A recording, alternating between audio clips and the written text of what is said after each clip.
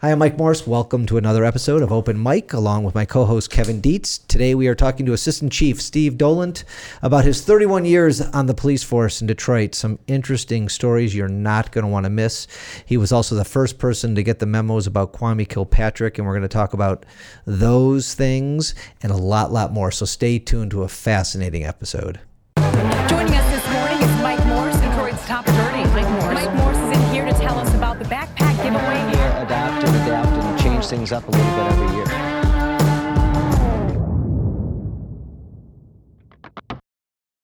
You know, I was pulling up stuff just that came up with your name. I don't think I saw the Kilpatrick stuff before. I don't remember that part of it. What happened was I just made inspector. I got made inspector, sent me to number one. Okay, it's fine.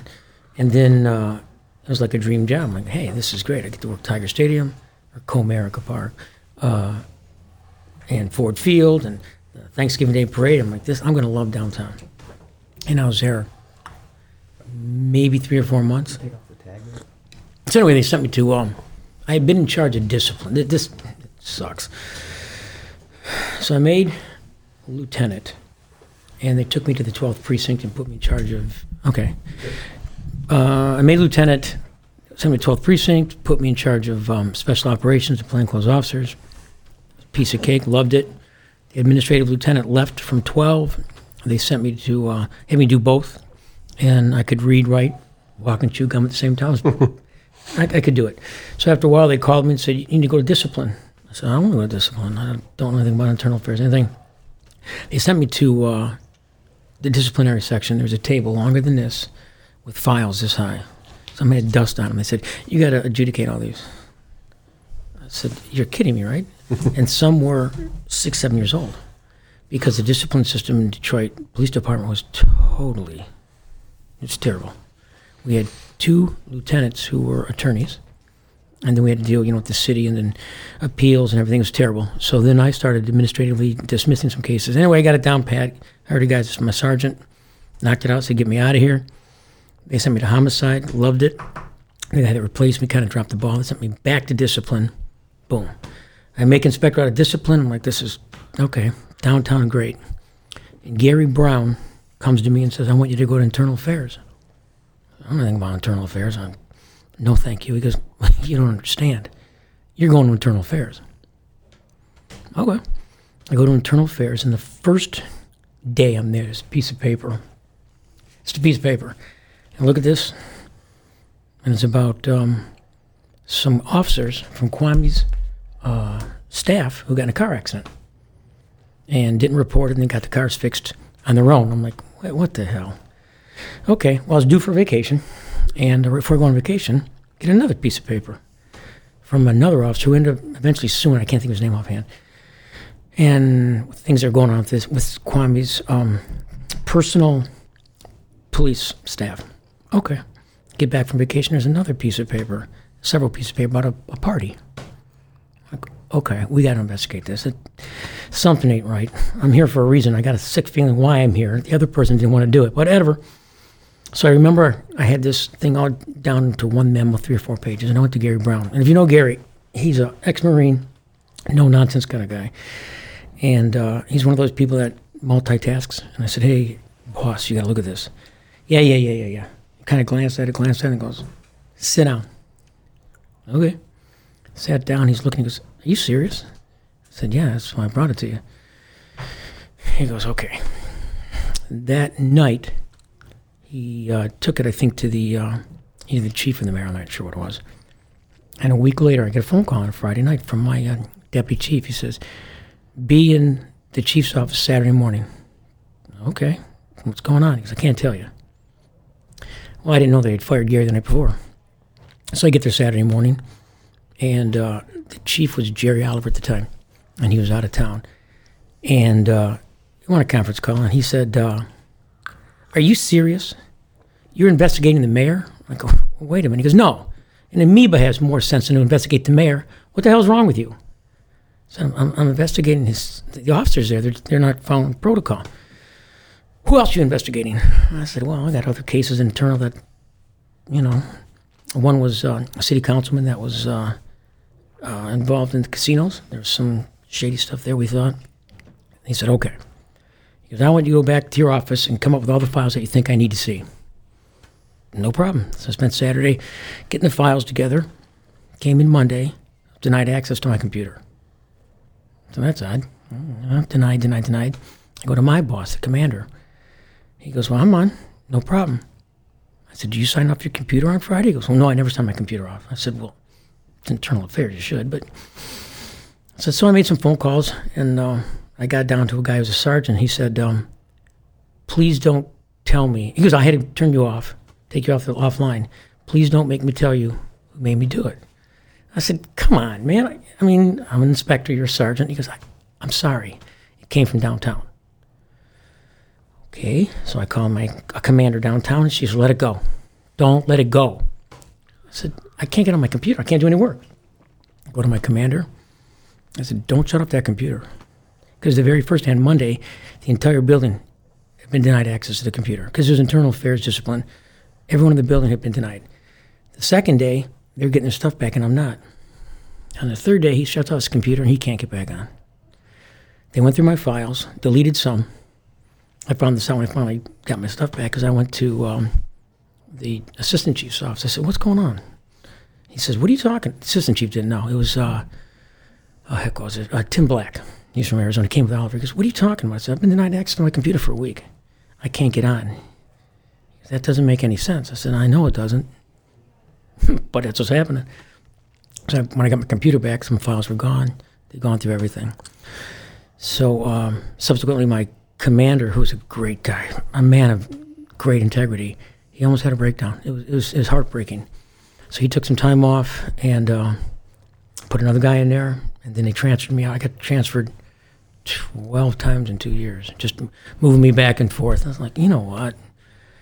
I didn't do the right thing. I did what was right. The right thing would have been to say, oh, it's the mayor, don't touch it. And I'm not investigating the mayor. I'm investigating the officers. And it was really hard at home and stuff, but I made it. Wow. I mean, sorry.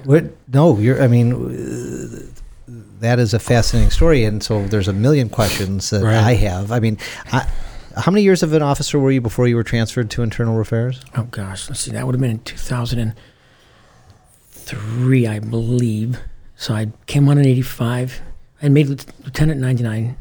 Got promoted, I want to say I got promoted in 2002. Went to internal in 2003.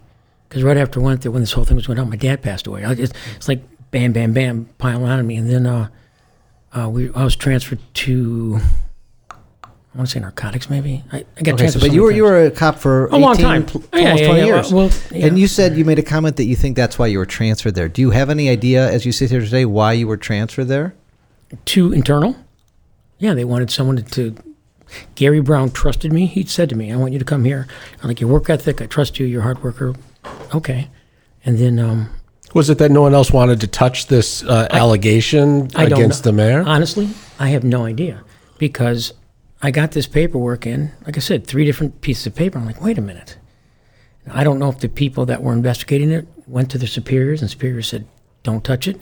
But it ends up on my desk. And I go, hey, and Gary, to his credit, said, we got to do something about this. So can you explain? Because there were 2 kind of investigations or allegations. There's allegations about I think it was Michael Martin. Is that his name? Yeah. And he was using the car, and maybe he got in an accident and didn't do some things. There's another report from Harold Nelthrop that said that he believed that either a party happened at the mansion or there was things going on at the mansion that were inappropriate. Right. Right. Did you give them any weight, equal weight, no weight? What did you do with them? Equal weight, because Nelthrop, that was his name. Nelthrop had one of the papers. I got a complaint on Martin. There were 3 different. I should have brought it. I don't know. I made copies of it. Smart. Whatever. I don't know how smart it was, but I made copies and I put it all together. I had my lieutenant, who actually was a commander, left Detroit, and now he's working downtown. He put it all together. He's a sharp guy, and actually, to his credit, he was a friend of Michael Martin's. They were really close. Was Michael Martin a cop? He was. He was, and he was the mayor's favorite security guard, or not security guard, they're called executive protection unit. Right. They're police officers, and that Michael Martin would always be with Kwame Kilpatrick. So you were transferred to internal affairs, you think, because nobody else wanted to be there. You're reading these reports about officers who work under Kwame, who is essentially your boss, who appoints the chief, who appoints all the chiefs, and the chiefs go when the mayors go, correct? Correct. And so I mean, it's kind of like what's going on nationally right now. How do you investigate, the top dog, but yet you're looking at these memos thinking, something's not right. Who do I talk to? I mean, either you bury it and ignore it, which your police officer instinct said can't do that. So you started asking questions. Somebody at the mayor's office finally found out, shut you off the computer, transfer you to narcotics. I believe it was again, Basically something like 12 that. times Moved you in out 3 of, years. moved you out of internal affairs. Yeah. So They got you me out of said you were internal affairs. transferred 12 times in 2 years, which all of this is crazy. True. So where do we go? So keep talking about the two cops and what, Yeah, so I just want to know. I mean, because you might read a report and say, well, "This is party nonsense," and you might read a report about an officer misusing a car, and that might be much more believable. But I'm just curious because the party became the biggest story in Detroit for a 5-year period. So one of the memos was on the party? Yes. What do you remember from the memo? That, again, these are allegations that a woman was there. She was assaulted. She was taken to the hospital. There's no record of her being in the hospital. There were rumors that because of HIPAA, she used an officer's social security number. So if you looked up her name, you wouldn't find her even if you had sources. The complainant. And later the complainant was found deceased. It was Strawberry. I don't know her real name. Tamara Green. Tamara Green. That's Within a couple days. No, a couple months. Couple months. Right. There's so much speculation. Like, for instance, at the time we were issued Glocks. And it's my understanding, if I recall, she was shot with a Glock. Right. And out of an Escalade, right? Yes, I believe by a left-handed Right, person. a left-handed person. So, Who's left-handed? Mike Martin. I don't know about I knew that. somebody was left-handed. I don't know. I don't. They're looking at I he was ain't touching left-handed. that. Well, what the hell does that mean? I mean, all right, Mike Martin. I don't know about it, but everyone. on That's his, the story, That's the- rumor, the rumor, the innuendo, conspiracy, right, yeah, all conspiracy. that stuff. All right. because everyone, they all drove Escalades in his thing. How do they know it was an Escalade again? Somebody saw it? I don't know that they knew it was an Escalade. I think they knew it was an SUV, if I remember Okay, correctly. I thought but- someone again. There's so much rumor, innuendo. But how does that type of party stay quiet and stay know, urban it's- legend? it's- Like, what it's- happened, Steve? It's crazy. What's your guess? I know it's a guess and Do it's I an think opinion. there was a party? Yes. However, Mike Cox, who I knew from Wayne County Prosecutor's Office, so I got along with great. One day, I had 5 officers shot one time in number 9, and Brian Huff was killed. And Mike came in, I was a commander, came in with an envelope. He said, "Hey, Steve," just came by himself. So this goes to the family from my office. I said, "You got a minute?" "Yeah, what's up?" "Sit down." We start talking. And I said, "You did this whole investigation. You couldn't find any culpability?" He said, "How long did you work at homicide?" And I told him 2 different stints. He goes, "You ever go to a bar shooting?" I said, "Yeah." He's interviewed 20, 30 people. I said, "Yeah, absolutely." He goes, "We interviewed 178 people, and no one was at the party. You were. I wasn't there, but Kevin was. Mike was there, but I wasn't there." And he goes, "We got not one person to say they were at the party. Not one. I knew a lieutenant that made the party." And he goes, Nope. It is what it is." Then someone else said, if you could track the 911 calls, they're all in order up to that date. And until at the end of the incident, and then after that, they're all scrambled, so nobody can find them. So, it's conjecture. I personally believe there was a party. Do I think he should have got, 28 years? No. Kwame? I just don't. Right. But Well, what happened to the 2 officers that you had memos on? Did they ever get investigated by anybody else? Yeah. Because I don't remember. And they were disciplined. They were found to be misusing the cars. I believe they found there was an accident. There may have been some drinking or in something a bar. going on, right? they're getting paid to be at the bar and drinking. Getting paid overtime. And they were when went to disciplined. DC. The ironic part is, No one cared about that, though. Everyone just wanted to know about the party Yeah. and Tamara Green, the exotic dancer, and now she's dead, and what happened to her. Right. And, I mean, That's an unsolved case. I spent 2-3 years on that story, and people will ask me, and I'll say, I think that it wasn't a party the way people picture a party. Like there's 200 people at a party. I think it was a place where 5 or 6 guys went and a few girls came over and they hung out. And I think they did it on lots of occasions, and there wasn't a day or a date. But I think would agree with that. on some day, EMS went there, police went there. We talked to these people. They said they were there. They said they filled out reports that they were there, and the reports went missing. Yes. And the 911 calls went missing. It's another one of these things. I mean, it's kind of like the Epstein thing. Everything that could possibly go wrong went wrong. Interesting. And then finally, the family. Jonathan Bond, Tamara Green's son, is still a friend of mine. We talk all the time. But the family sued, and they went to try and sue in federal court. And this thing went on for over a year. And finally, at the very end, Judge Rosen said, look, all the questions you have are supposed to be in the file, and the file is like this big, and everybody testified it used to be this big, but I can only deal with what I can see, and all I can see is this file right here. And after all that time, he ended up not allowing it to go to trial, so we never got a lot of people on the stand like you would to find out under oath, were you at a party? Under oath, did this happen? But man, we talked to a lot of people who... Well, Nelthrop sued and won, didn't he? Yeah, Nelthrop won, and Gary Brown won. And didn't a sergeant write a book? I don't know. I thought a sergeant wrote a book. Gary Brown sued and won a ton. I didn't, and now I'm the athletic director of Cabrini High School. So, What would you have sued about, Steve?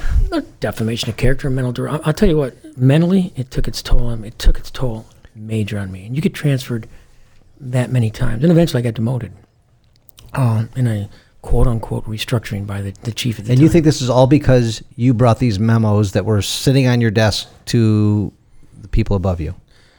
Not just that. I've been known to be outspoken and maybe go against the grain. And I have no problem saying you're wrong. This is my opinion. You don't have to agree with me, but I think you're wrong. But part and parcel, yeah. But Gary Brown was fired immediately after you gave the memos to Gary Brown. Gary Brown took them to the administration, and then Gary Brown was gone. within Right? a week. Yeah, I mean, He took it to Kwame? or the it took to Jerry Oliver. Well, Well- either the police chief or the mayor or both. I was transferred to 12. I know that because the commander there was close with the mayor and stuff. And I found this out later. I was sent there so she could keep an eye on me. It's whatever. I did my job. And Why weren't you ever terminated then? What was your opinion on that? I didn't do anything wrong. Well, Gary Brown didn't either. Okay, the difference is I was in a union. You were in a union because you weren't a chief. The way the unions work, police officers in one union, lieutenants, sergeants, and investigators in a second union, and then commanders or inspectors, well, now they're called captains, are in a third union. But when you're a deputy chief, it's an appointment. Like under Coleman Young, before they had a union, you signed an open-ended resignation letter, open-dated, and then you didn't like it, you were gone. That's how it was for a long, even after he died. That's how it was. So they got a union, and then it's crazy because I ended up becoming president of the union after I got demoted, and they made a bunch of new people, and a bunch of people quit, and they said we need a president, and so there's myself and a guy named James Moore, and him and I were the president, vice president, secretary, treasurer. We did everything, and because people were terrified of the chief at the time that they would lose their job or whatever. So, I did what was right, not the right thing. The right thing would have been to poo-poo it, and I probably could have got promoted quicker. So for a lay person like myself, what is someone supposed to do? I mean, even if, again, there's a national tie here, there's whistleblowers. But what do you, in your old department, if somebody above you is doing something wrong, you're getting memos, you're getting information, how do you safely investigate that? You didn't. You didn't, and you can't, and you couldn't. Yeah, basically. I mean, So they get a free reign. They're like kings and queens. Well, kind of was that way for a while. And do you think it's not like that anymore? No, I give Craig credit. He's been scandal-free since he got here. He got here in 2013 because prior to that there were scandals with all the chiefs. And we had, starting when I came on in '85, Bill Hart, who was the chief They found, what, $250,000 in his ceiling? Yeah. Okay. And he was a... Let's go through all the scandals for all the chiefs. Let's do that. Let's do that type of podcast. I mean, and he was a cop's cop. But whatever happened, again, I was new then. He went to prison for that. I know he did. And he ended up selling shoes at the Sibley's. on the corner of Woodward and Campus Martius. Yeah. And then he died. He was a good street cop, good narcotics cop. Whatever happened, happened. Jerry Oliver came in here. He was in over his head, I felt. He came from Virginia, and it was a non-union police department. This is old school police union, so he struggled quite a bit. Then they had just turnover. Benny was here for a while. Less than a couple of years. Benny was only there less than just a couple of years. And, Ella was there for a brief period. Neither of them had scandals while they were there. Ella McKinnon was there 3 years. McKinnon was there for a while. Warren Barron Evans, was there. Warren Evans, Godby. Godby. You know, I mean, you can go... Is that unusual? I've never researched this. And if you go across the country in the major cities, I mean, the police chiefs serve the mayor. True. And so is there... It seems like there's way more turnover here in Detroit. There was. And now... The average big city chief lasts 3 years. Now, Chief Craig... I don't know why my brain He's is now the working. deputy mayor, too. So he's obviously getting along with... He's the deputy mayor? Yeah, he's the deputy mayor. I don't know if I and knew the that. chief of police. When McKinnon left, they made Duggan made him the deputy mayor. And from what I read and can tell, and people seem to really like and respect Chief Craig. Yeah. He seems to be doing a great job. Yep. He always jokes that I get more airtime than him. Yep. But he's good on TV. But it's close. But he's good on TV. I think people listen and respect. He shows him. up at the scenes. People like that. I mean, he's out there. They feel like This he's... AC Steve used to show up at the scenes. Oh, yeah, he I saw did. lots of video of him at the scenes. Yeah. And I think people listen to you too. I thought you were great on camera. I thought your hair looked good on camera. My hair. Oh, thank you very much. What is it like to be out on scene? What is it like to be, on the streets of a major city, and especially a violent one, and the kinds of stories that you had to deal with personally? You know, sometimes I miss that. I know it sounds crazy. People go, you're so glad you're done with that. And I said, no. That's where you meet the officers. And I think, and I've said this to my counterparts that are still at the department, there's a little bit of a disconnect between some of the command staff and the officers. Because while we're up in our little ivory tower making decisions, we're not talking to the little guy. You can give them everything in the world. You can have an employee who's disillusioned, and you can give him a $20,000 raise, and guess what? They're going to be disillusioned because you should have made him $30,000, whatever. So people are going to be disillusioned. So when I would go out to a scene, I got to interact with the officers, and unfortunately, every scene usually was pretty bad, except for the hog. Remember that one? Yeah, that was kind of comical. Anyway, you go to the scene, you walk up, and I've told young command officers, what do you do when you get to the scene? Oh, I go right up there and talk to the sergeant and say, what's going on? And I tell them what to do. I go, no. You walk up, especially if there's a child killed or something, you go up to the officers on the perimeter. You guys good? You okay? Yeah, we're boss. Okay, who's in charge of the scene? That sergeant is, or lieutenant. Okay, you guys are good though. Yep. Make the rounds with the officers. And as you head towards the supervisor, the family is usually out there, crying and stuff, which is understandable. Mm-hmm. And they want justice done immediately. I would go to the supervisor and say, what do you got? And what's going on? And he would tell me. I'd say, okay, hold on. I'll be right back. I go back to the family and say, and they're screaming, you guys aren't doing anything. I say, hold on. You don't have to yell at me. I just got here. What's your concern? Okay, don't go anywhere. I'm going to find out the answer to these questions, and I'll be back. And I go to the media. Say, listen, let me handle this. I will come here. We will do this. I promise. And they respected that. So then I'd find out what's going on. Say, okay, Lieutenant Sergeant, what do you think? Well, sir, I think we should go in. Well, sir, I think he left. Well, sir, cool. Let's do this. So we need a dog. Do we need a helicopter? Do we need a command post? What do we need? Okay, let's do it. Because your supervisors on the street are interacting with us every day, and you're up in your tower. So you don't see that a lot. Plus, it shows the troops that you respect their leader, and you do it. So then you get done, and you go to the media, and right away, and I'd say, hold on. Don't turn the cameras on yet. Here's the deal. This is what I can tell you on camera. Now, if you hear other things, a source, and you know this, so they'd say, go, and they'd ask me questions, I'd give them the answers, and then they'd get off and say, and sources tell us. Okay, I freely admit that I gave them things off camera, but when other sources that gets out, you as a citizen who may have seen something say, well, I'm not the first one telling them this. And that's how word gets out. First, I have a question about chain of command, but I'm not familiar with the hog story. What happened there? God, what a cluster. So my partner, James White, who I think is great. I think he's the smartest guy up there. He's great. I love him. And I used to make fun of him because he has administrative. I had patrol and investigations, and he had all the administrative stuff. And for a while, they gave him animal control. So Ron comes out about a pig in a basement. And so I'm laughing at him. He goes, "Are you kidding me?" You know, because I'm the police. I said, yeah, I'm dogging the hell out of him. So he goes to scene number number 2, I believe, and there's this pig in a basement. And I get a call. "You need to get out here." "What do I need to get out there? It's a pig. That's your thing." He goes, "Because the allegations are this pig is eating hookers." Like, what? Okay, what the hell? So I go out there, and I mean, there's cops everywhere and people meeting. I'm like, what the hell's going on? Well, there's a truck parked here, and it just reeks. I'm thinking, oh, God, it smells like a dead body. Well, the word on the street is that he was getting hookers and feeding them to the hogs after he killed them, because the hog will eat everything but it's either hair or teeth. They eat everything, hogs will. I'm like, oh, for God's sake. So I go to this house, and sure enough, there's this hog in the basement. The guy taking the stairs out. It's like a cellar, so the hog couldn't climb out. It's just filled with feces. It, bad. So I said, okay. So I go over to this truck, and it just reeks, and it's covered with a tarp. And I said, well, what'd you guys find? They go, we didn't go in there. I said, why not? We're the police. Well, it stinks. I said, give me a pair of gloves. So I jump up on the pickup, and I throw the tarp off, and it's just raw meat, just from somewhere. But there's a bunch of purses there. Those must belong to the hookers that the pig was eating. I'm like, what? Where are you guys getting this information?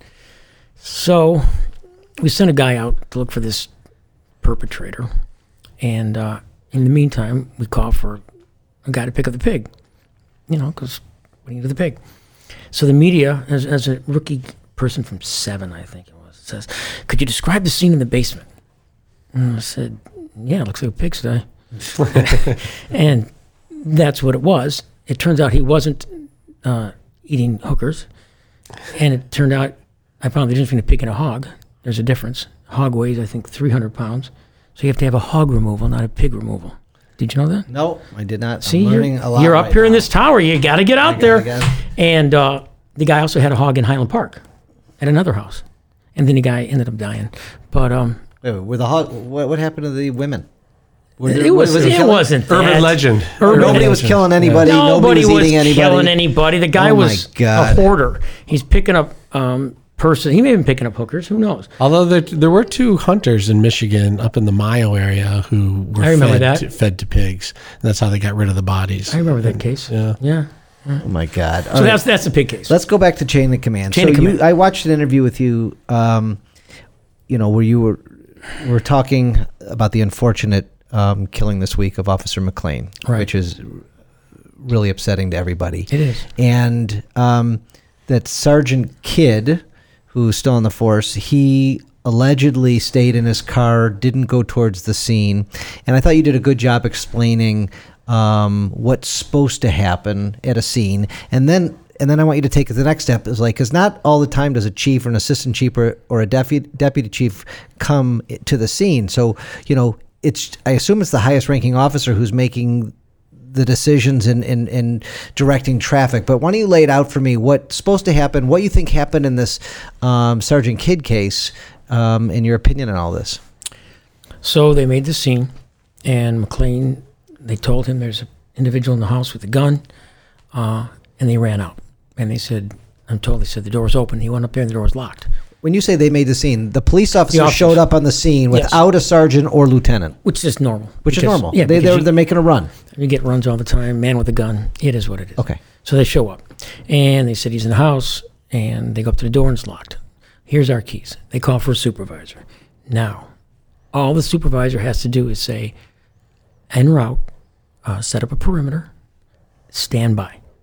2 sentences. Don't go in. Just stand Wait. by. I'm on the way. Stand by. And then none of this probably would have happened because it's your supervisor. It's a paramilitary organization. You listen to your supervisor. That wasn't said. Just, I'm en route. Now, was this Sergeant Kidd who said that? Yeah, I'm en route. Yeah, I think it's the codes are. He would have been 12-7 or 12-7-1. So 12th precinct. Any 70 series of sergeants, any 60 series of lieutenants. So it's 12-7 or 12-7. No, wait, whatever. So he's en route. Now, I've been there. I'm not going to second guess McLean because I've been there. I've gone on houses with people who have guns, and you think I can handle the situation. Been there, done that.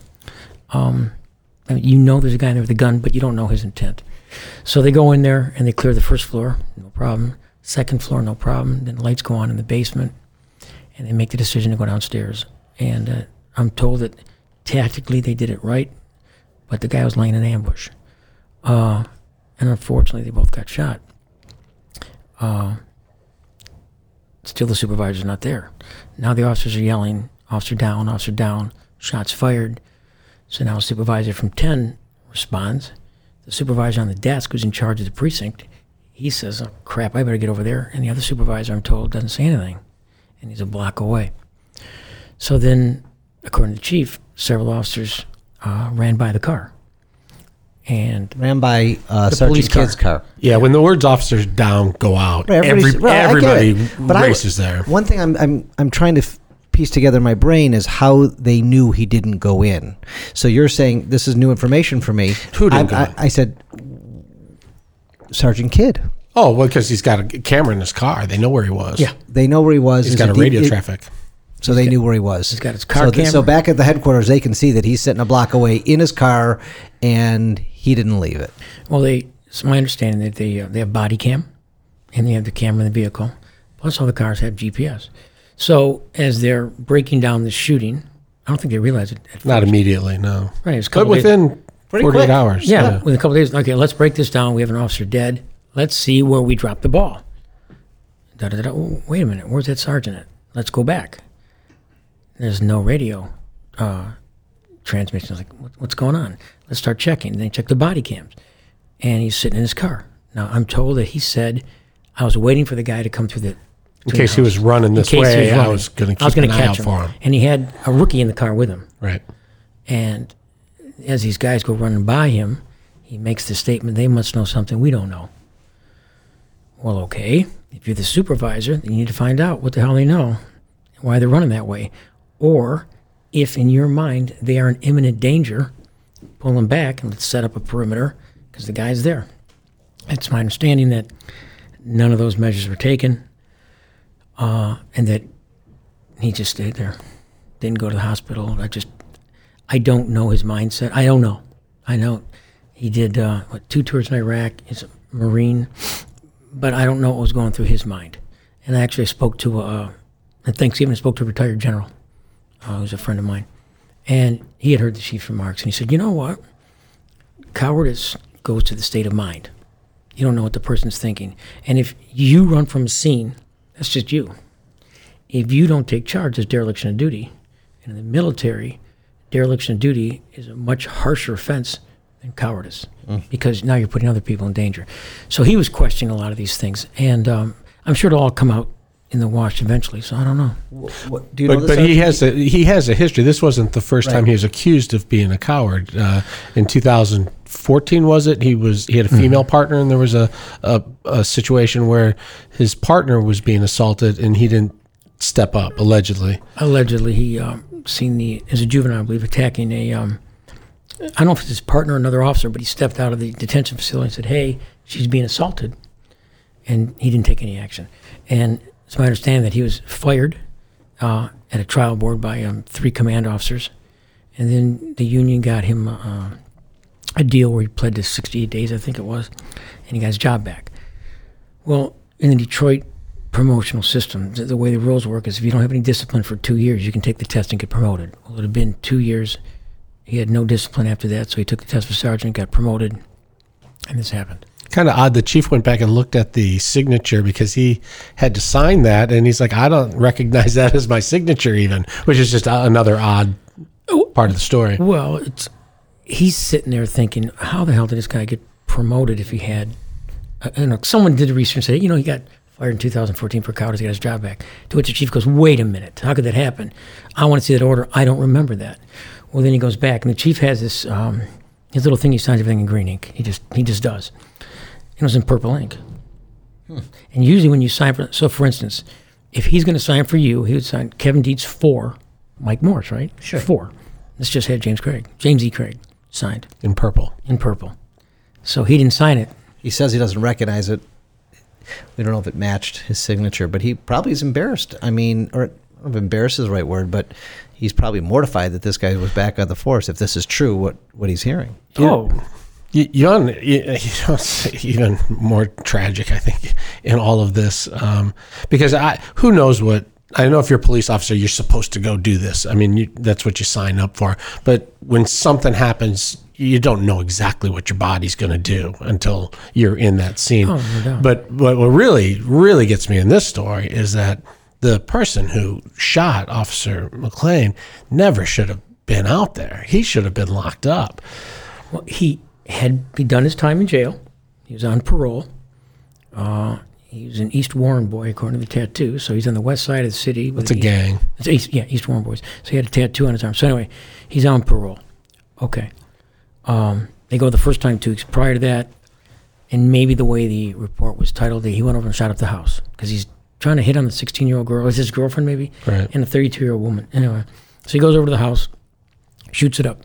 So the question is, and I don't know this, was a report entitled MDP, malicious destruction of property, assault with intent, felonious assault, whatever. And if you're an investigator, detective, obviously if it's felonious assault or assault with intent, you can prioritize that more than malicious destruction of property. They also said the name was spelled wrong. If they just had the name spelled right, they could have ran it, seen that he was wanted, was on parole. They could have revoked his parole immediately. Coulda, woulda, shoulda. Yeah, you revoke his parole, maybe you can lock him up right away. There's no guarantee you're going to give him custody right away. But it could have been prevented.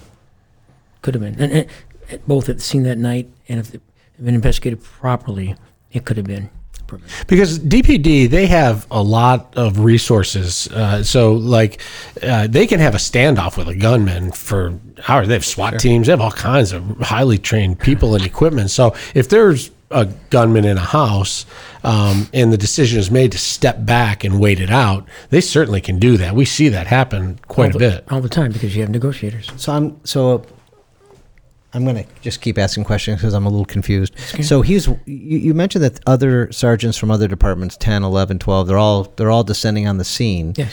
He was sitting there already ahead of that. He was already there. Is that what the cameras in? McLean, you mean? No. Hill. Oh, A kid. A kid, I'm sorry. Kid. He's a block away. Right, but he was there before these people are descending. Oh, yeah. So so he was there first. He doesn't know there's an officer shot. But he doesn't try to go take care of the perimeter of the situation. Initial scene. He's apparently there. not. He's just. But that's his job, right? It is his job. You're supposed to go there and take control. And apparently he didn't. And that was before, and he was there before McLean was shot. So had he done his job, gone to the scene, allegedly gone to the scene, had he been there, then he would have set up the perimeter, said, "Don't go in." He could have been the one taking control, saying, "Hey, McLean, partners, don't go in." He would have assessed the situation. And said, he was in okay. place that he should have been able to do that. Sure. That's what you're reading and seeing. You show up and say, "What do you got, McLean?" McLean says, "We heard 2 weeks ago, shots fired, da-da-da-da-da-da." Okay. They say he's got a gun in there. Really? And, is it going to be suicide by cop or whatever? Okay, so then you say, okay, I've got a barricaded gunman. The supervisor declares a barricaded gunman.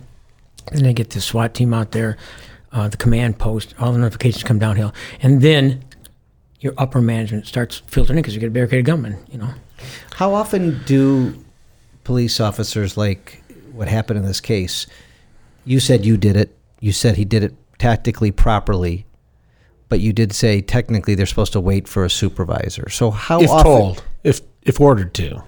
So you call it in. You're like, I'm about to go But do this. was there, did somebody say don't go in? Did you tell part of the story? So he said he asked for backup or supervisor, not backup. And that supervisor did not say don't go in. That's my understanding, yeah. And the supervisor he called was Kid? Well, you call dispatch, and dispatch sends the supervisor that's on the street. And it's our understanding that this was they sent Kid. Yeah. And he didn't Right. say what he just should have said. He said, "I'm on the way." So Officer McLean thought, okay, I can go in. They went in tactically correct. I don't know if he thought he could go in. I don't know how long it took before McLean. I don't know. How long was it from the initial, I need a supervisor, till, you know what, let's just go in? I don't know what the time frame was. Does that happen? Does that happen? You know what? When I was at the 9th Precinct, there was a supervisor that no one trusted her street sense. So they would call for a supervisor, and dispatch would say, 970, need you make the scene. She'd come on the air, and then you'd hear, you know what, radio, we don't need a supervisor, we got this. Because sometimes people exacerbate the situation, make it worse than it really is. So if you have a supervisor you trust, cool, I'm waiting. Someone you're like, uh-oh, let's see if we can handle this, and you cancel the supervisor. I don't know that much about Kidd, if he was a good supervisor, poor, I don't know. Mm-hmm. But McLean, I don't know how long the time lapse was, but McLean, as 18 years, 17 years veteran, well-respected, has that street sense, and you know that, well, you think, I can handle this. Yeah. Kidd was a 20 nobody's second-guessing him. No, Kidd was a 21-year veteran, though. He should have had a training. He should have known what you're supposed to do. It also said, the chief said that at one point when the police officers were running by to try and get to the scene, he said to another officer, I don't know if it's the officer, his partner, or another officer, but he said, we should take cover, which is really not what you're supposed to do if you're in charge. You're supposed to go make sure everybody's safe. Yeah, you are. That's your job. Like, if you know something I don't know, I need to find out what you know. Mm-hmm. Why are you running? Is the guy up there with a gun? Let's go get him. Because as a supervisor also, you're my supervisor, and I may be a hot-tempered guy. You want to make sure I don't beat the hell out of this guy who just shot a cop. Your job is to control the scene. Right. Horrible, horrible story. Now, did they catch the shooter that night? Yes. That night, they're in the house. They caught him. Oh, no, they chased him and he shot him. He was shot. I don't know if I read that. Yeah, he was shot. We were told that he's going to be in the Wayne County Jail as of this afternoon. Later today. Good. Yeah. So he made it. Okay. Well, our condolences go out to obviously Officer McLean's family. Right. Horrible situation. And again, I mean, you just have to mention again that the number of police officers who put their life on the line all the time. You just got to love these cops who do it right. And I mean, you saw it daily when you were on the force. So okay. So there's this thing I've been saying for years and years and years, and people look at me like I'm nuts. But I truly mean this. There are cops and there are police officers. And all cops are police officers, but not all police officers are cops. So, for instance, if a police officer comes to your house and you make a complaint, they take the report, thank you, here's a card, the detective will call you, blah, blah, blah, and they go back and handle their run. Or they may pull you over and write a ticket, anything to keep the supervisor off their butt. So that's what a police officer does. The cop goes to your house, you give him the stuff, he or she delves deeper into the description, whatever, and goes looks for the guy. I'm not waiting for that. I'm going to go find this guy myself. If he pulls you over, he's not looking to get you on a traffic offense. He's looking to see if you got dope, gun, if you're wanted. When you pull up next to the guy and the guy gives you the felony look, which you learn on the street, it's like, okay, he's dirty. The felony look. Oh, God, yes. Let me see it. I've never committed a felony. Kevin, give me the felony look. But I don't have a felony look. You can tell there's certain things that you're driving down, certain ways they move, certain ways they look. That person, something ain't right. And then you just go up and say, or you try to go and say, hey, and they take off running, throw a gun or do whatever.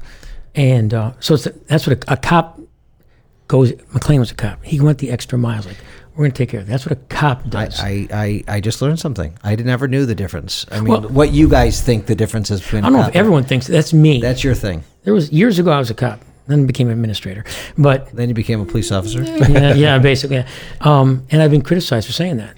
But I get criticized by police officers for saying, because I respect everyone who wears a badge. I do. But I have the utmost respect for a cop because they're out there, they're putting their ass on the line for total strangers. That's what a cop does. Interesting. That's an interesting story because I have a buddy who's a trooper, and those are some legit cops. And you never know what you're walking up on. That's for sure. If you're pulling people over, you never know. They all do a good job, but it's just interesting how troopers have to be called troopers, and And have to wear their hat all the time. Deputies are with the sheriff's Yeah. department and I know. police officers. they do have to wear the hats. You guys don't have to wear the hats. They were. You hate hats, right? I hate hats. I have hair on my head. I hate hats. Because you don't want to ruin that nice Oh, do. that I get goes it. back to that. You got nice hair. That goes back to the scene with the guy with the hat we were talking about earlier. Right. It's probably the worst scene I've ever had. I've had several. I forgot another one. But in this particular case, I was working what they call 2400. 7 nights till 3 o'clock in the morning. You're like the night chief. You're in charge of everything. Anytime a scene comes out, you respond. It's command officer. It's about, I'm getting off at 3. Run comes out. 2 people shot. And I want to say it was at St. Mary's on the west side. It's number 6. And I'm thinking, crap, you know what? Just go. You're getting off work, but what the hell? Check it out. And I get there, and there's this officer outside, and he's throwing up. What the hell? There's another officer, and he's crying. I'm like, okay, what do you got? Like, it's terrible. And I walk in there, and I've been coaching for, at the time, maybe 15 years, 10 years. And there's these 2 little boys, and they're in the little white T-shirts, little white underwear, and they were duct taped at the ankles and behind their back, and they've been executed. And I was a mess. And it turns out it was a dope ripoff. The babysitter had ripped off the dope dealer, and the dope dealer came back and wanted the money. And she said, "Can I give him the money?" I said, "Give us the money, or we're going to shoot the kid." And she didn't believe him. So they killed the 2 little boys. It's just horrendous, just messed up. And so I make all the notifications. It's going to be a big thing. And put the tape out and then secure the perimeter. And the father shows up. He's intoxicated. And he went to see his kids. And I get it to a point. I don't want you to see your kids like that, but I get it. So I start wrestling with this father to hold him back. Because I'm by myself, because the other officers are taking care of the scene. And there's a news crew out there, and they're filming it. And my boss walked up and said, "What are you doing?" And he goes, "Where's your hat?" I said, "Are you serious?" I said, "I'm just fighting with the father. This kid just lost his 2 kids." He goes, "Well, you know what the chief thinks about hats?" I said, "You know what? I'm out of here. Too many chiefs, not enough Indians," and I walked away. Like, you guys got this. Put on your freaking hat and go for it. But be careful when you get in there, because it was probably... That was a messed up scene. That was messed up. And then the one where the guy, not a couple, the one where he killed the couple in Allen Park and threw him in the river. Remember that one? Not really. That was one of I screwed up. So I'm working, I go home, get a call at 6 o'clock in the morning. "Hey, we got a floater in the river. We got a body in the river." Like, okay. That happens. People commit suicide all the time. It happens. So I get to work, and the sergeant said, I said, "So, what do you got?" He goes, "Well, got this body in the river." I said, "Oh, where's that?" He goes, "Well, it's doesn't have a head or legs." Or I said, "Dude, that's not a body. That's a torso. What? Are you serious? I thought you were talking that it's a suicide." He goes, "Oh, no." And he's talking to me, the phone rings. I said, "Would you talk to me?" He goes, "Oh, okay." He goes, "They got another torso." I said, "Okay, stop it. Don't be a jerk." He goes, "There's another torso." Holy shit. So we go to the first scene. It was the old Angel Island, I believe it's called, right off of, between Grosse Pointe Park. And there's the Border Patrol's coming in with this torso. And this guy walks up from Channel 2. And he goes, "What's going on?" I said, "You can't come here. It's a crime scene.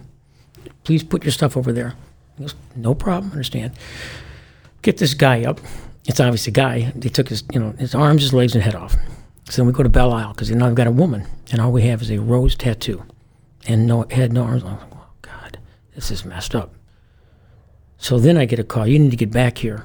Channel 2 found something." Like, what the hell did Channel 2 find? Come on. So I go back to Angel Island. Apparently, when I sent this guy away, this fisherman walked up. He goes, "What's going on?" Some old guy said, "Oh, they found a body." "That's a shame." And he went to go fish.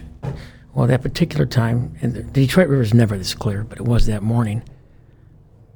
He told Channel 2, "You need to look at this." Well, there are 2 suitcases out there that been thrown in the river with the DeWalt saws and the heads and the legs and the arms and the suitcase had popped open. And Channel said, "You got to look at this." And I went, "Oh my God, you can't put this on the air." They go, "No, but we want to let you know." I said, "Okay, we're going to need the tape and everything." The whole thing was right there. Unbelievable. It was unbelievable. So the one time I do the thing right, don't get away from my crime scene, I sent the guy to the crime scene.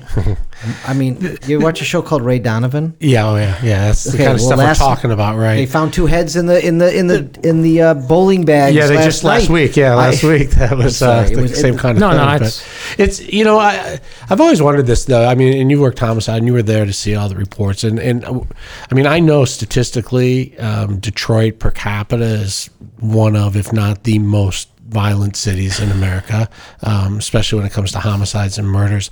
But I've long often thought that it's really a lot of gangs killing other gangs or drug dealers killing people involved in drug deals, much more than random shootings. Just like random shootings, or I mean, I've always felt, and I've worked in the city for 25 years, I've always thought it was very safe to go to the city as long as you didn't stumble too far into something, or if you weren't involved in something. And I've never seen any statistics that said, 80% of them or 90% of them are targeted or are attributed to gangs. And maybe Gang Squad knows those numbers. I don't know. I would agree with you there. I would say probably 80% are known perpetrators. When you talk about stumbling into things, sure, some people do walk into a gas station. I don't know why they're getting gas at 3 o'clock in the morning, or why they're getting milk, or what. I still can't figure it out. And they get robbed, and they may fight, and they get shot. But normally, it's gang stuff, domestic, or boyfriend, girlfriend, whatever. It's I had or robbery. There can be robbery. I had a robbery once as a cab driver, and he got robbed in front of Henry Ford Hospital on the boulevard, and they shot and killed him. And I'll never forget, his girlfriend, her name was Sachiko Woods. Never forget. She came in one day and she said, "Listen, that's my boyfriend." She gave me his picture. She goes, "Please don't forget him. I don't want him to be a statistic." It's one of those things like, okay, I'll take this one personally. So I did, and we found this guy. They said, "If you find government, he'll tell you who did it." So we find this guy named Government. Bring him in. He confessed everything. I'm like, holy crap. That was easier than I thought. He goes, "Yeah, I was with so-and-so. I was with Mike, Steve, and Kevin." Okay. Get a statement, good to go. Get the warrant, good to go. Mike comes in and says, "Government wasn't there." "What do you mean?" He goes, "He wasn't there." "Kevin, government wasn't there." "Steve, nope." Okay, what's going on here? He made a full confession. He goes, "He wasn't there. He wanted to be part of our gang. We did the shooting. We robbed the guy. We killed him. We went to government's house. We told him what we did. He just wanted to fit in with us. He had nothing to do with it. Don't send him to jail." 3 independent people. So now I got to go in front of a judge and say, "Your Honor, I want you to dismiss the complaint." She goes, "Detective," or lieutenant, whatever it was at the time, "you do realize he made a full confession?" "Yes, ma'am, I do." "And you still want him released?" "Yes, ma'am, I do." Da-da-da-da-da. And they released him, and he wasn't the guy involved. The other 3 pled out, and we solved the case. But that was one of the rare ones where it was just not domestic, not gang-related. Yeah. That's a crazy story. We could do a TV you could do a TV show with these stories. I'm sorry. But Steve, do you to Kevin's point, do you think Detroit, you look at the numbers, you look at the statistics, people always allege that people are playing with numbers or whatnot. Is Detroit getting safer? Is there more crime? Are there 2 Detroits? Is there a safe Detroit and an unsafe Detroit? I think that the first part of the question, I do believe crime is down. Since the chief got here, crime went down. Now, granted, I'd have to look at the stats compared to how much the population decreased. But I do think I know there's less homicides. When I worked at homicide, we were getting 1.5 a day. We were getting 500 plus homicides a year. Like, how do you solve that? Now was it 270 or 250 last year? Right. Okay. And granted, there was 1.5, I think, or whatever it was, a million when I was there. And crack cocaine was had huge. gone crazy, and everybody was killing everybody. Terrible. Yeah, it was terrible. So I think the overall crime has come down. Do I think downtown is safer? Are there two different Detroits? Yeah. If there's parts of Detroit neighborhoods that are really nice, I think, and the citizens care and they take care of their stuff, and there's other parts people just giving up on. Parts of the east side, parts of the west side are just, you go down the street and you go, there used to be houses here and it's all field, or there's vacant houses and selling crack and there's hookers everywhere, and you're like, wow, it's the old broken window theory. One thing leads to another, and boom, it's done. So I do think Detroit is safer. I do think they should need a bigger police department, quite honestly. And I do think that you could get more officers if they were able to give them more money or better benefits. But nationwide, it's hard getting police officers because of the current climate. People just don't want a few bad cops running over everybody. Do you think the chief's green light program is helping deter crime, or do you think that's just kind of window dressing? I think it does, and some people mock it. It may give you a false sense of security because you say, I can walk in the store at 3 o'clock and want to buy milk, I've got a green light. Well, if you're waiting around the corner, you don't care about the green light. There have been times when people look at the green light kind of, oh, well, because the officers get there. The good thing about green light, if it's real time, if you two are walking and they can say, 2 white males, one has a check shirt on, gray jacket. So if I pull up, I see you, that's my guy. That helps. But I got to get there right away. So it has pluses and minuses. I like the fact that the community is involved. Part of the green light is you have to stop by the establishment so many times and sign a piece of paper that you were there. That ensures that the cops have to come by. And as opposed to the old days when you own a party store, you want pop and chips, and that's how the cops, that's not the way you go. Free cup of coffee. Free cup of coffee, yeah. So, when I was a sergeant, there was a gas station at 6th and Telegraph, a Mobile. And every time I come in, he goes, I get you free cup of coffee. I said, no. Why? I said, when I'm unemployed, I'll be back.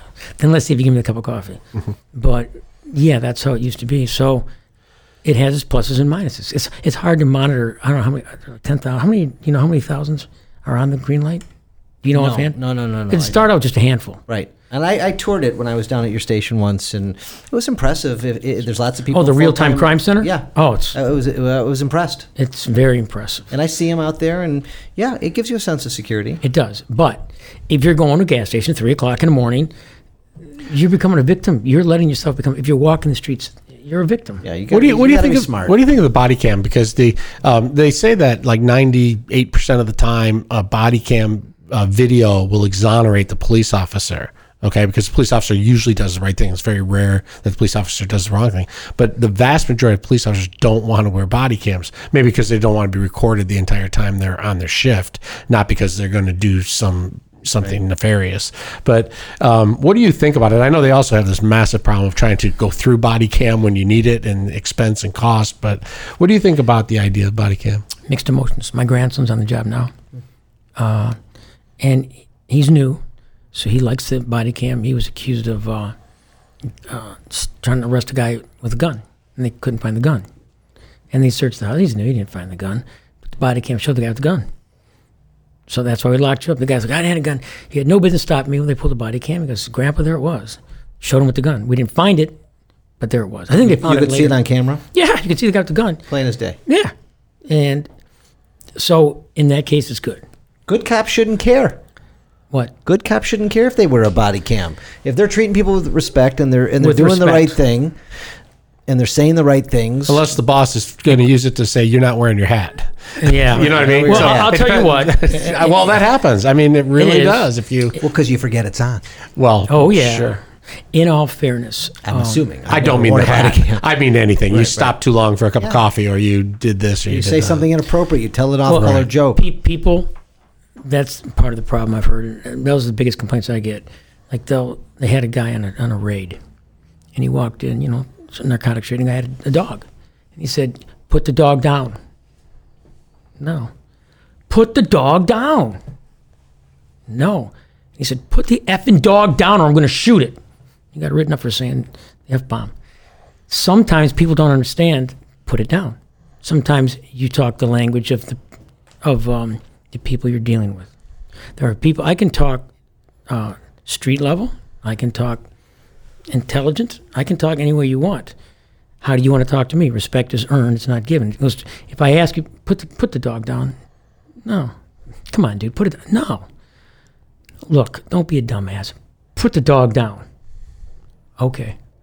Nah, I said dumbass. Demeanor complaint. I could have killed your dog, but I called you a dumbass. So, Right. The whole right. But you're There's right. a lot of things here. I mean, because I think police officers get into trouble sometimes when people don't listen. Because their adrenaline gets going, Absolutely. or they feel disrespected. They're in power, and I find like when I'm watching these national stories, and it's like they give a simple order. I mean, you got to follow the orders. If you don't follow the orders, it seems like sometimes that's when Bad bad things shit happen. happens, and you just got to follow. You got to follow orders. you ever fire a gun? Yes. Fire a gun? Mm-hmm. Okay. I love this one. How come you didn't shoot him in the hand or the foot? Well, let's see. We had a 3-block foot chase. My adrenaline's going like crazy. I'm taught to shoot center mass, and I can't usually hit your hand or your foot doing this. So what the hell do you want me to do? Oh, you didn't have to kill him Or tase them. or take. God forbid. You could have just said stop. How many times you hear, and the cops are getting smarter actually. What do you always hear all the time before the tase? Stop resisting, stop resisting, stop resisting. Because people hear what they want to hear and see something different. If you hear me yelling, stop resisting, and he says, so what'd you hear? The cop was saying, he kept resisting. You're not even supposed to shoot your gun unless you're trying to kill the person if you use it. Isn't that how you're trained? Not killed. Well, Stop the threat stop the threat. and shoot center mass. I'm not going to be able to, if your hand is out, how am I supposed to hit your hand? My adrenaline's going. Quite frankly, and if you have a gun, my whole life's flashing in front of me like, oh crap, this could be it. So I'm going to shoot. And then they say, you never shoot 9 times. It's sympathetic firing. You don't even realize you're shooting 9 times. You're bam, bam, bam, bam. You don't even realize the clip you're shooting. I fired 2 shots. You did? Yeah. Or maybe 3. No, your clip's empty. There's no way. Right. The whole debate, Kevin. I've gotten into this debate with lots of people. When do you use the deadly force? I mean, like a friend of mine who's on the job. If somebody's coming at you with a knife, if someone's coming at you with a screwdriver, right? Well, somebody I know would say to them, well, why don't you just shoot him in the leg? Yeah. Or why don't you tase him? Or why don't you run away? And they're like, cops are trained, no, because that could poke me in the eye and kill me. That knife could hit me. And and if I hit him in the leg, they may still keep coming. And that's what the cops say. And I think, is that true? Yeah. I mean, you're not supposed to aim at the leg or the hand or the arm. You're supposed to aim for center mass. Yeah. I mean, so that's their argument, right or wrong. They got to stop them because a screwdriver could kill you. And from 15 feet away, I think, they can still get you. But by the time you get your gun out, they can move 15 feet and stab you. Did they just say that in the movie? You run from a knife and shoot. You go after a gun and run from a knife. I don't know. Movie, the Irishman. I haven't seen it yet. It's on my. I I haven't had. Dude. I haven't found 3 hours. Did you love it? I started it. Okay, I read the book first. Oh, good. Because now that you're retired, you can do that. Yeah, What? the book was amazing, and I Okay. went by the house where he was allegedly killed. I went by there because it's right off of. Who killed The Jimmy? book's Hoffa, a different by the way? name. It's called right, Steve- Painted Steve- Houses. Does Steve know who killed Jimmy Hoffa? I think it was Sharon. I do. I believe the guy in the movie. I believe it. I haven't seen the movie yet. Well, we read the book too. You gotta find some I'm time. with you. I got Good a book. podcast to do. Went by. I know. Go by the house. Went by it. Checked it out. Like okay. Went online because someone had broke into the house apparently, filmed the whole house, and good story. The whole Hoffa thing, and yeah, I believe it. Yeah, and the movie was long. I thought De Niro was okay, but I thought Pesci and Pacino were. All right, this weekend. Yeah, I started it last weekend, but it was one of those things. I started at like midnight. No. And I'm like, I can't do it. I'm going to ruin it for myself. So I stopped No, it. I got there at 1:30. I picked up my daughter at the airport and said, okay. She goes, you don't watch movies. Because I don't watch much TV or anything.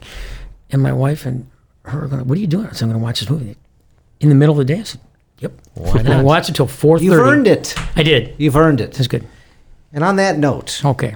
I have a list here of 10 other things I want to talk to you about, but we're going to do it another day. Fine. If you're willing. I'm fine. You come back? I don't care. I'm good. If you're that You don't desperate care. for people, yeah, I'll come back. Listen, I think He said you're looking for interesting people. you know I said, what? and you You're found the me. third or fourth police officer we've or cop. I'm sorry. You're the third or fourth cop. Oh, You like that catch? Yeah, that's that was good. pretty sharp. I gotta give you that. Yeah. That we've interviewed, and there's something about the stories. There's something about Well, also the news is happening, right? And a lot of the news is about crime. And it's one thing for us to look at it through our eyes, but to look at it through a police officer's eyes, someone who's worked it for 30 years, it just, doesn't it change? It enlightens me. I don't understand the chain of command. I don't understand what these cops are supposed to be doing on the scene. I'm learning, and hopefully we're educating and making this interesting for other people, because it's all over the news, and people listen and they hear Chief Craig, and then they hear the other stories, and we don't know who to believe, and we're trying to figure it out. I understand. And when you have a few minutes to be able to tell the story, you really can't get that from the media, which is pretty cool. So, I mean, when people watch a podcast and they see someone like Steve's going to be here, they're like, oh, I really want to know the inner workings of it all. So you can spend some time on it. And all the people we've actually interviewed have been cops, and from now on, that's all we're having is cops on the show. No more police officers. Okay, no more cops. Only cops. Cops, or you're not on this show. Yeah, and actually, I want them to wear their body cams. I just decided. Oh, do you? Well, Okay, all your we don't attorneys need wear, right? Rocky anymore. All your employees we wear. gotta have a body cam and a hat. And a hat. And a whistle. And a whistle. I don't know. Did you get a whistle when Some you were on the mace. job? When I got to the academy, they gave me a whistle and a billy club.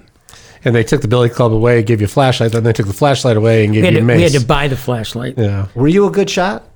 I was decent. I was a sharpshooter. I missed expert by one shot. One day we should go to the range. You'll probably blow me away. I'm weirdly a good shot. My buddy took me there the other day.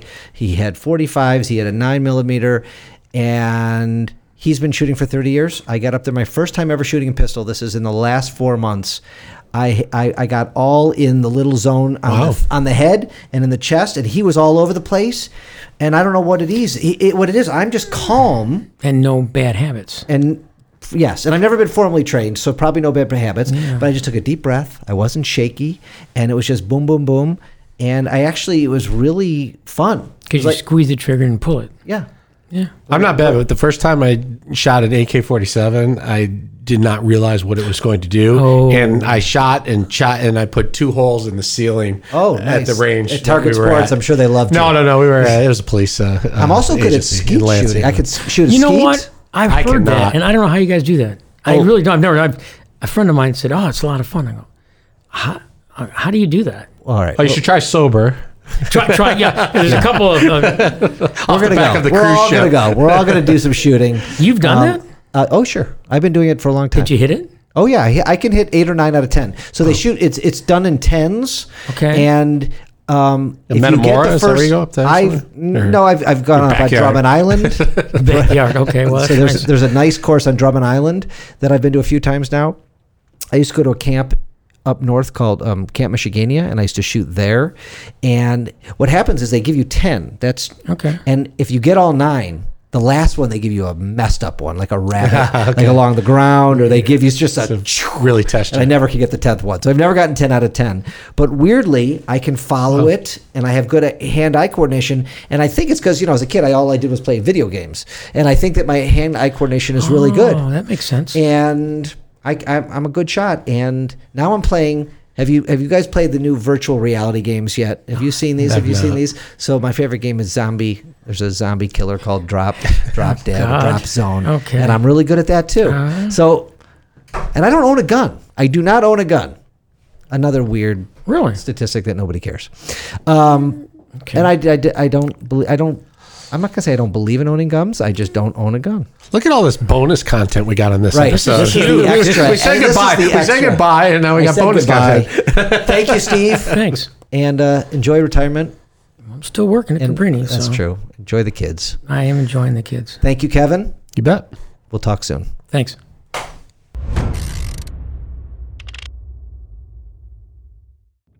Thank you for watching Open Mic with Kevin Dietz and Assistant Chief Steve Dolant today. Fascinating conversation. We appreciate it. If you liked it or learned something, please share it. Please like it and subscribe to our YouTube channel. And have a great day.